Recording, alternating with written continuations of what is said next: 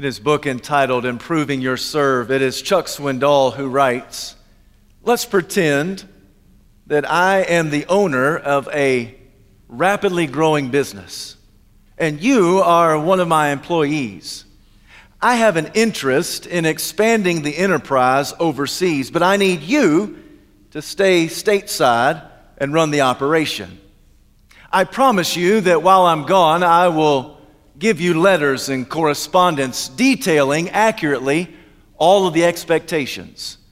I make the presentation, you accept the offer, I leave for Europe, and after a while the letters start flying in. I'm gone for about a year. Then after that year I come back. I drive back to the office and I am stunned.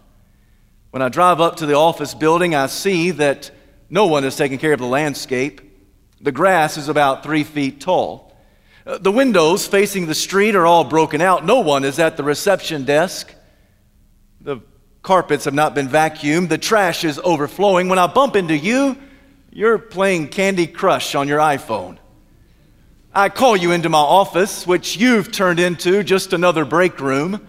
It is lined with flat-screen televisions where the other employees can watch daytime talk shows and soap operas. I look at you in disgust and I say, "What is going on?"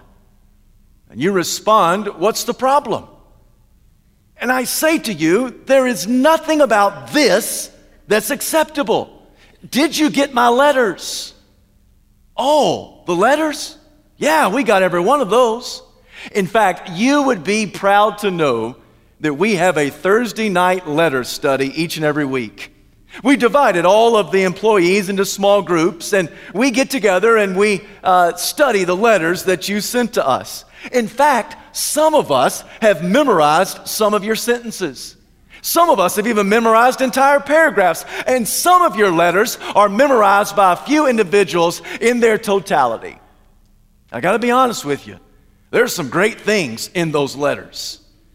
And I say to you, well, that's great. So you got the letter, you've read the letter, you've studied the letter, you've meditated, and you've even memorized the letter. But what did you do with what you were taught? Do? You reply. We didn't do anything. This morning, my friends, what do you do with what you've been taught? With that in mind, I invite you to take your Bible, turn to the Gospel of Luke, chapter 5, verses 1 to 11. Today we continue our sermon series, Blessed Assurance, a study in the Gospel of Luke. And once you've found your place in sacred Scripture, please stand out of reverence to the public reading of God's holy word. Luke chapter 5, we'll begin at verse 1.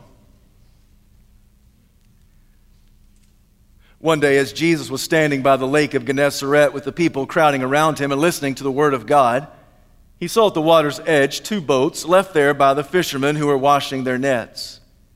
He got into one of the boats, the one belonging to Simon, and asked him to put out a little from shore. Then he sat down and taught the people from the boat. When he had finished speaking, he said to Simon, "Put out into deep water and let down the nets for a catch." Simon answered, "Master, we've worked hard all night and haven't caught anything. But because you say so, I'll let down the nets." When they had done so, they caught such a large number of fish that their nets began to break. So they signaled their partners in the other boat to come and help them, and they came and filled both boats so full that they began to sink. When Simon Peter saw this, he fell at Jesus' knees and said, "Go away from me, Lord. I am a sinful man." For he and all his companions were astonished at the catch of fish they had taken. So were James and John, the sons of Zebedee, Simon's partners. Then Jesus said to Simon, "Don't be afraid. From now on, you will catch men." So they pulled their boats up on shore, left everything, and followed him. This is the word of the Lord. Thanks be to God. You may be seated.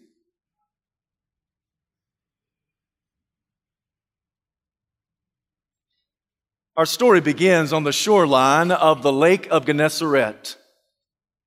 Other gospel writers in other places call this very same place the Sea of Galilee.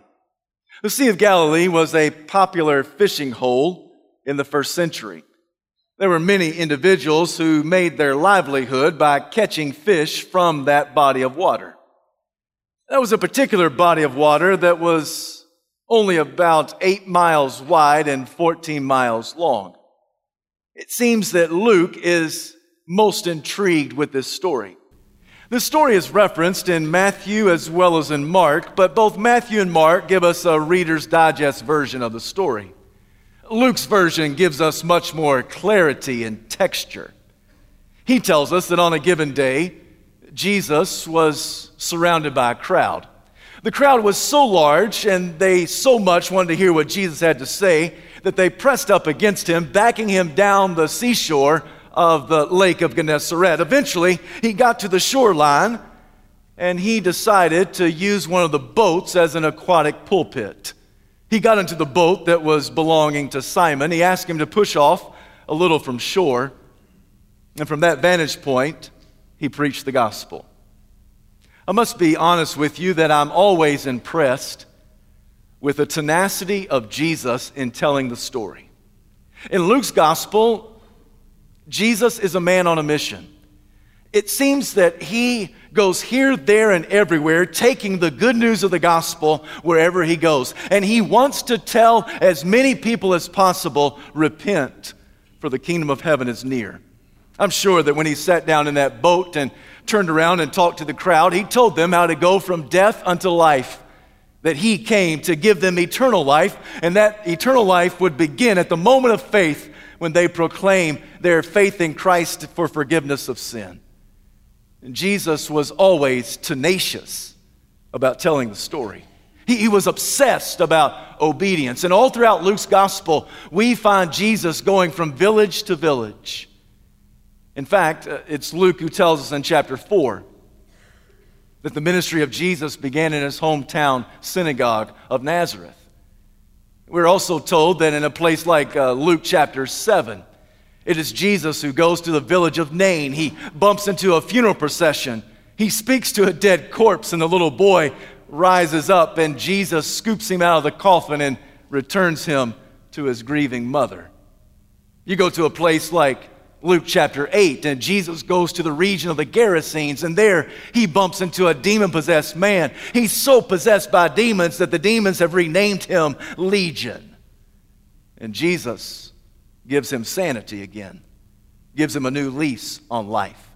You go to a place like Luke chapter 10, and Jesus in the village of Bethany, and he's there, and he's teaching the crowds, but he also stays in the home of Mary and Martha and Lazarus. You go to a place like Luke chapter 19. You find Jesus on the streets of Jericho. He went there to find a wee little man named Zacchaeus. He stares up into a sycamore fig tree. He calls him by name. Zacchaeus scurries down, and after the conversation and exchange between Jesus and Zacchaeus, Jesus stands up and says, "Today, salvation has come to this house. For this man too is a son of Abraham. For the Son of Man came to seek and to save that which is lost." Make no mistake about it, Jesus is a man on a mission. Jesus has an agenda from God. Jesus is tenacious about telling the story. In the preceding verses of our passage, we are told that Jesus had a wonderful, fruitful day of ministry in a place called Capernaum. That's a village, a town in Galilee. The next morning, the crowd looks for him, because they plead with him to stay and develop a mega church ministry. And Jesus says to them, "I must go to other towns and villages and preach the gospel there, for that is why I was sent." It seems that Jesus is eager to go where the Father wants him to go, to tell the gospel to as many people as possible. It seems that Jesus was very intentional. A couple of weeks ago, you and I talked about being intentional about the gospel.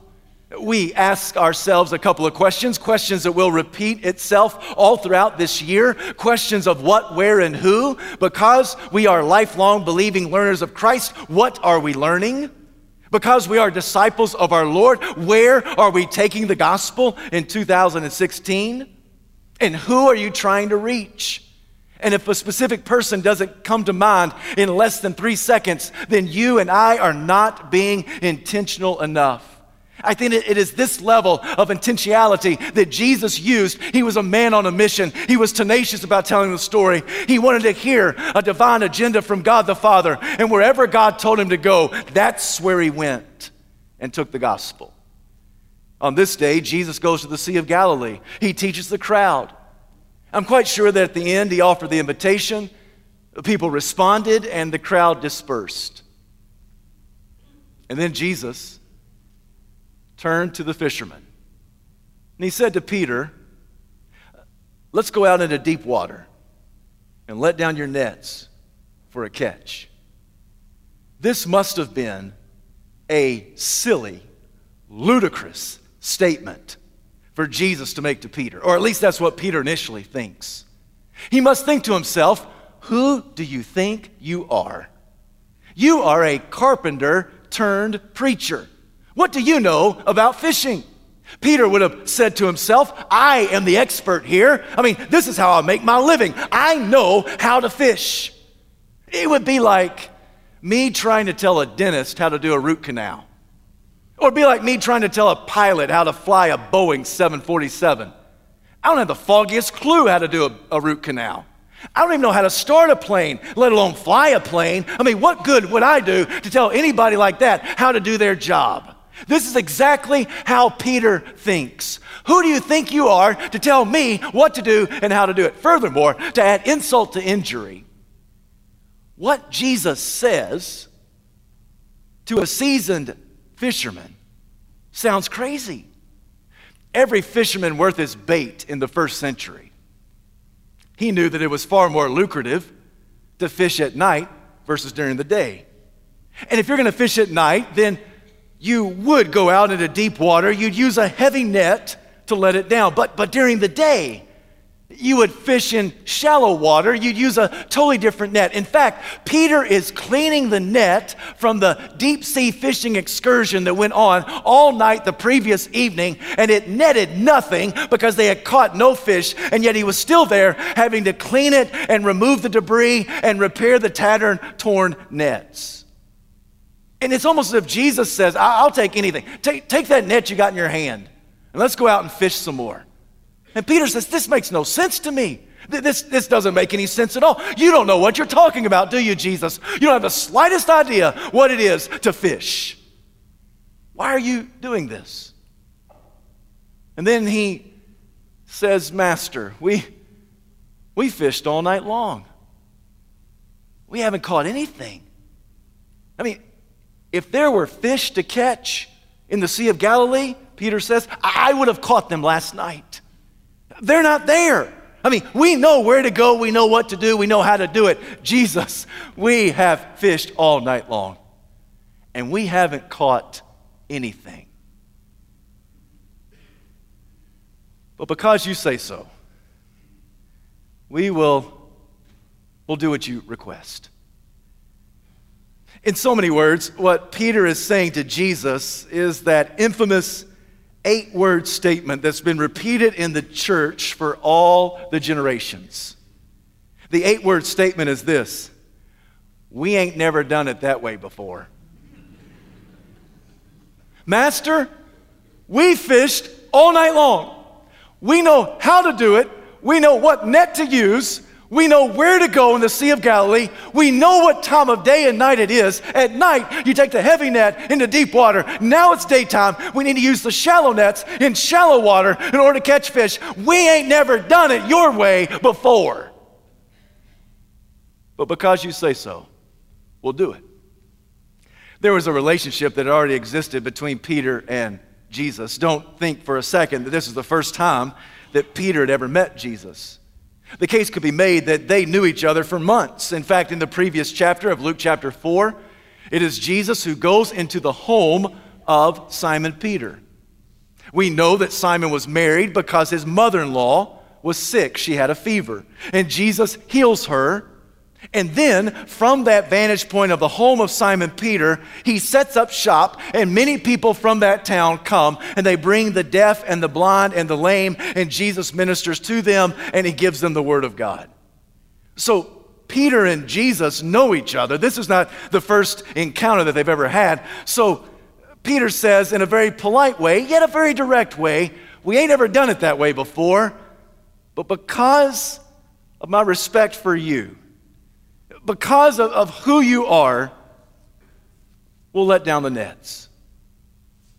Nobody was ready for what happened next. The water was splashing, the fish were flopping, and the nets were breaking. Nobody was ready for this. This astonished Peter and his brother Andrew. In fact, when they saw all the fish that were just like jumping into the nets, jumping into the boats, they called their business partners, the sons of Zebedee, James and John. They said, quick, come over, bring your boat. And so both boats were there, and the nets were cast, nets were breaking, both boats were full. And when all the commotion had calmed down, the apostle Peter looked around and he said, I've never seen a catch like this before. The nets were full, the boats were swamped, and everybody was almost beginning to sink under the heavy load of the fish. Peter, the seasoned sailor, Peter, the professional fisherman, had never seen a catch like this. In all of his years of fishing, never anything that comes close to what happens on this day. And for the first time, Luke introduces him with his full proper name, Simon Peter. It's in verse 8. And Simon Peter falls at the knees of Jesus. And he says, go away from me, Lord. I am a sinful man. This whole experience would have been very humbling for Peter, if not humiliating. After all, he's a professional. He knows how to fish. And here comes this rabbi, this preacher. What does a preacher know about fishing? Here comes this preacher. And the preacher comes along, and because of his instructions, there's the greatest catch ever imaginable. This is humiliating for Peter. At some point, Peter must have concluded, Jesus is better at Peter's profession than Peter is at Peter's profession. Have you ever gotten to that conclusion yourself? That that Jesus is better at what you do than you are at what you do?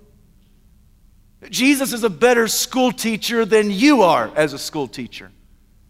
Jesus is a better bus driver than you are as a bus driver. Jesus is a better attorney than you are as an attorney. Jesus is a better business owner than you are as a business owner. Jesus knows how to run your household better than you know how to run your household.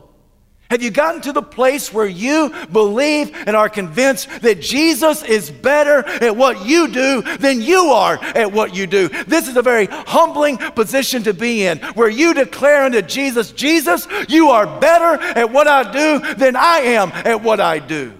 And Peter had to come to this conclusion. I want you to notice the different perspective that Peter had. In verse 5, he calls him Master. In verse 8, Peter calls Jesus Lord. There's a transition. There's an exchange that has taken place.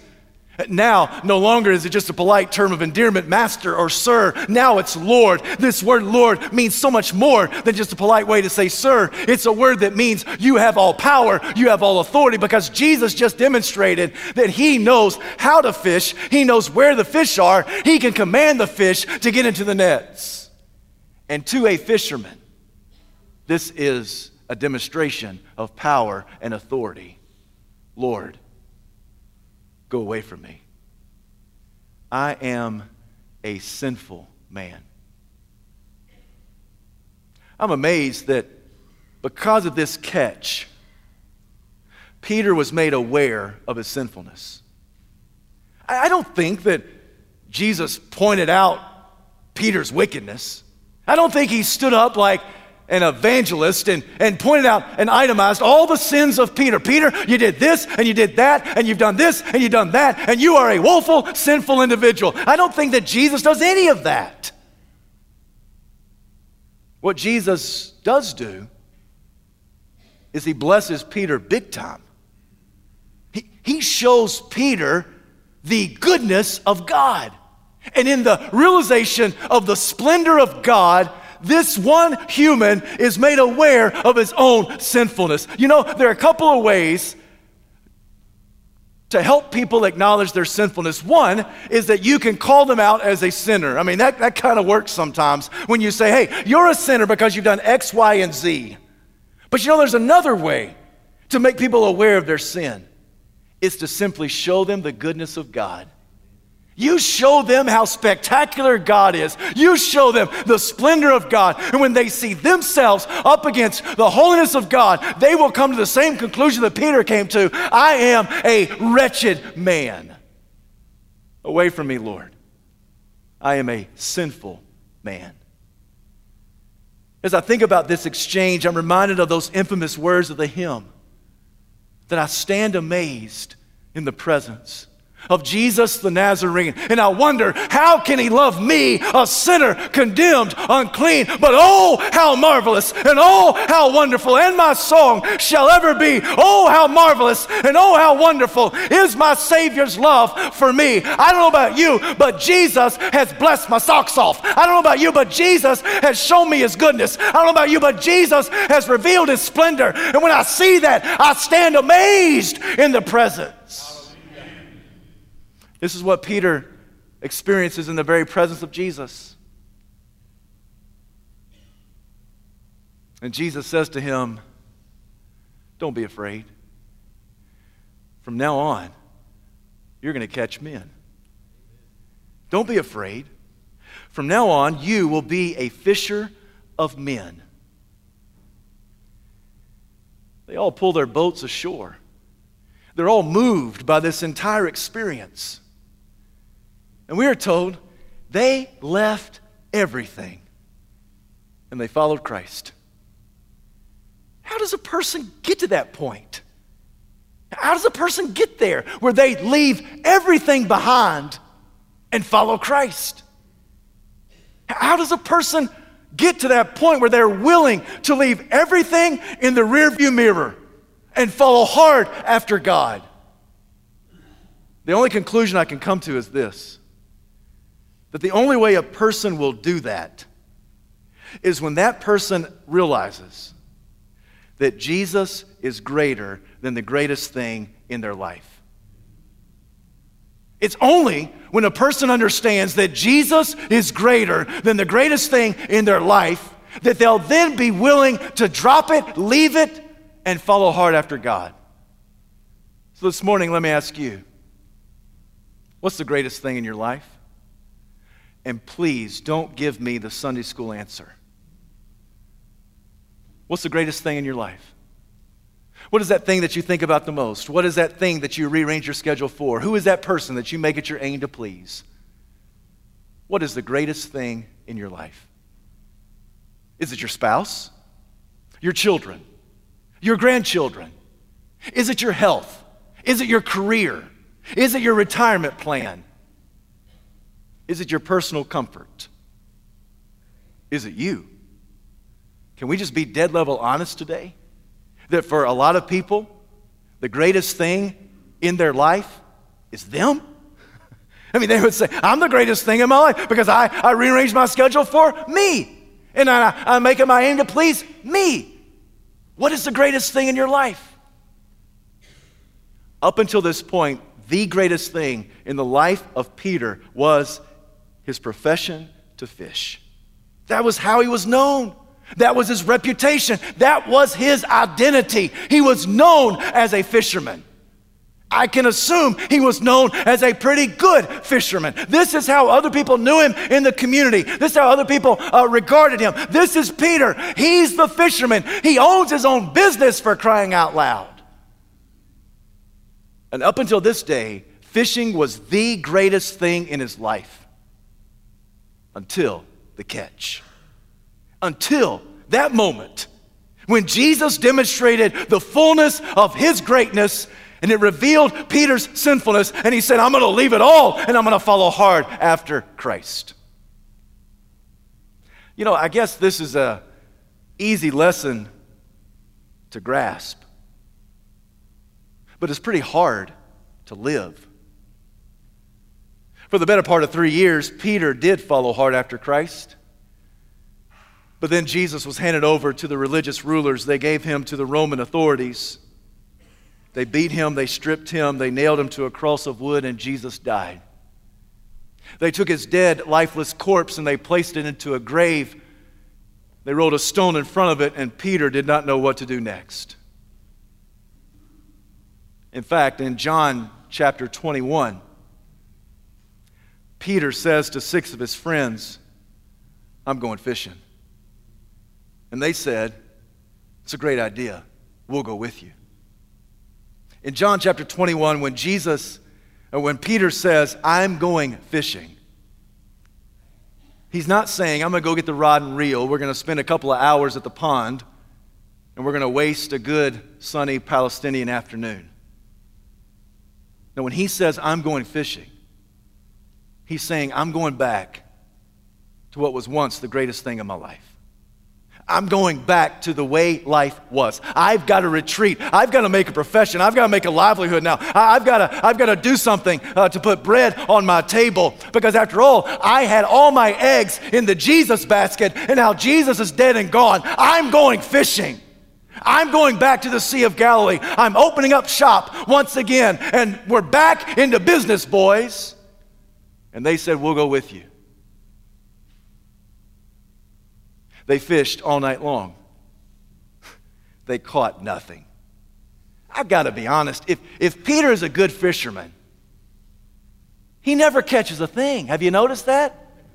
Every time he fishes, he doesn't catch a thing. So on this night, in John chapter 21, they fish all night. They don't catch anything. As they're making their way early in the morning back to shore, Peter is dejected. He is frustrated. Now he's his first day back on the job, and he's a dismal failure. And then he looks onto the seashore, and there's a silhouette of a man. Nobody in the boat knows who that man is. And all of a sudden, that man says, did you catch any fish? And Peter can be salty from time to time. And I'm quite sure that Peter glared at him and said, no, we didn't catch any fish. Who is that jerk? Who do you think you are? And then the silhouette of the man says, put your nets on the right side of the boat. Oh, now Peter's about to blow it, right? I mean, he's about to go sky. What do you mean the right side? You know, as opposed to the left side or the back side or the wrong side? You just wait till I get to shore. And his buddies say, Peter, just drop the net.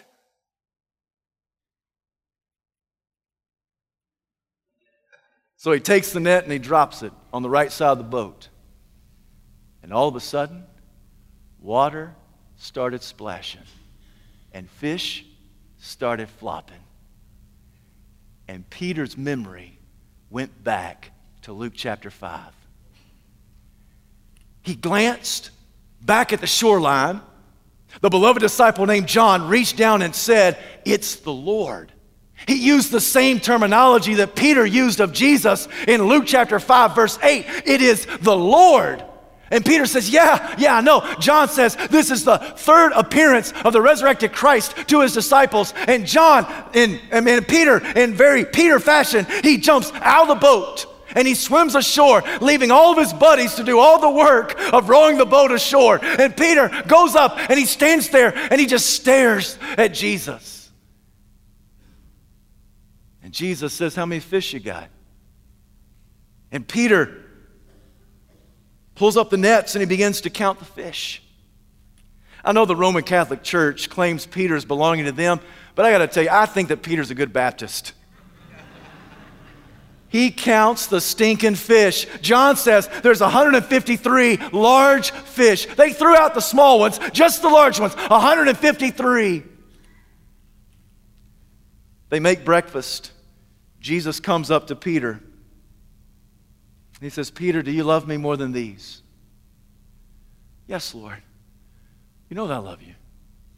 Peter, do you love me more than these? Yes, Lord. You know that I love you. Peter, do you love me more than these? Yes, Lord. You know that I love you. My question is, what are the these that Jesus is referring to? Some have said the these represent the other disciples. He's saying, Peter, do you love me more than these disciples love me? And I don't think that's what Jesus means at all.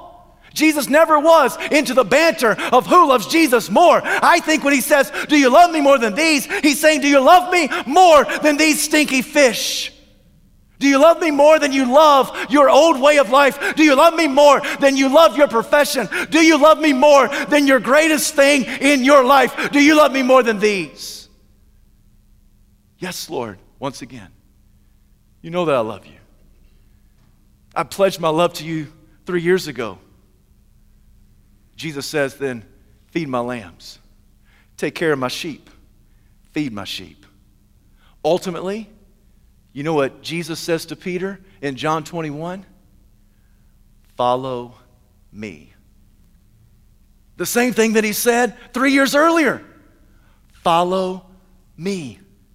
You've got to lay down the greatest thing in your life when you understand that Jesus is greater than the greatest thing in your life. And Jesus says, you've got to do something. What must we do with what we've learned? What must we do with what we've been taught? We must follow Christ.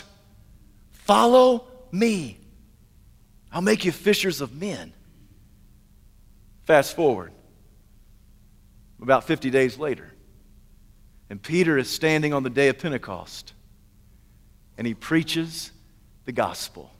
He talks about this resurrected Christ. He speaks of how people ought to repent and believe and be baptized for the forgiveness of their sins. And on that day, there was a great catch. Some 3,000 men were saved. Peter cast the net, and by the power of the Holy Spirit, 3,000 people were saved, and Peter was a fisher of men. What do you do with what you've learned? What do you do with what you've been taught? You've got to lay and leave your stinky fish. You've got to go follow hard after God. This morning I wonder, what is the greatest thing in your life that you need to leave behind? Who is the greatest thing in your life that you need to leave behind? The message of this passage seems to be pretty clear and easy to grasp. That Jesus is greater than the greatest thing in your life. And when you come to that conclusion, you will be willing to leave it all behind and follow Christ. So all to Jesus I surrender. And all to Him I freely give. I will ever love and trust Him, and in His presence I'll daily live. So I surrender it all. All to Thee, my blessed Savior, I surrender all stinky fish to Thee. This morning I wonder, what do you need to surrender unto Christ? The message of the passage is that Jesus is greater than the greatest thing in your life. And when you come to that conclusion, there won't be anybody or anything that can stop God's mission in you. Because you, my friend, you've been created to be fishers of men and women, boys and girls. Because Jesus is greater than the greatest thing in your life. Heavenly Father, we bow before You. On this day, we ask You to identify in our hearts and in our minds those stinky fish, those great things. Maybe it is our profession. Maybe it is our identity. Maybe it is our reputation. Maybe it is our family. Maybe it is our future, our retirement, our money, our career, whatever it may be. And Lord, may we not put You on par with anything in this world, because You are greater than the greatest thing in our life.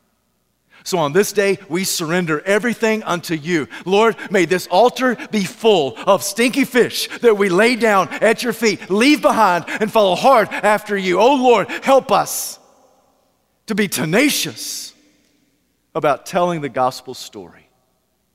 In Jesus' name we pray. Amen.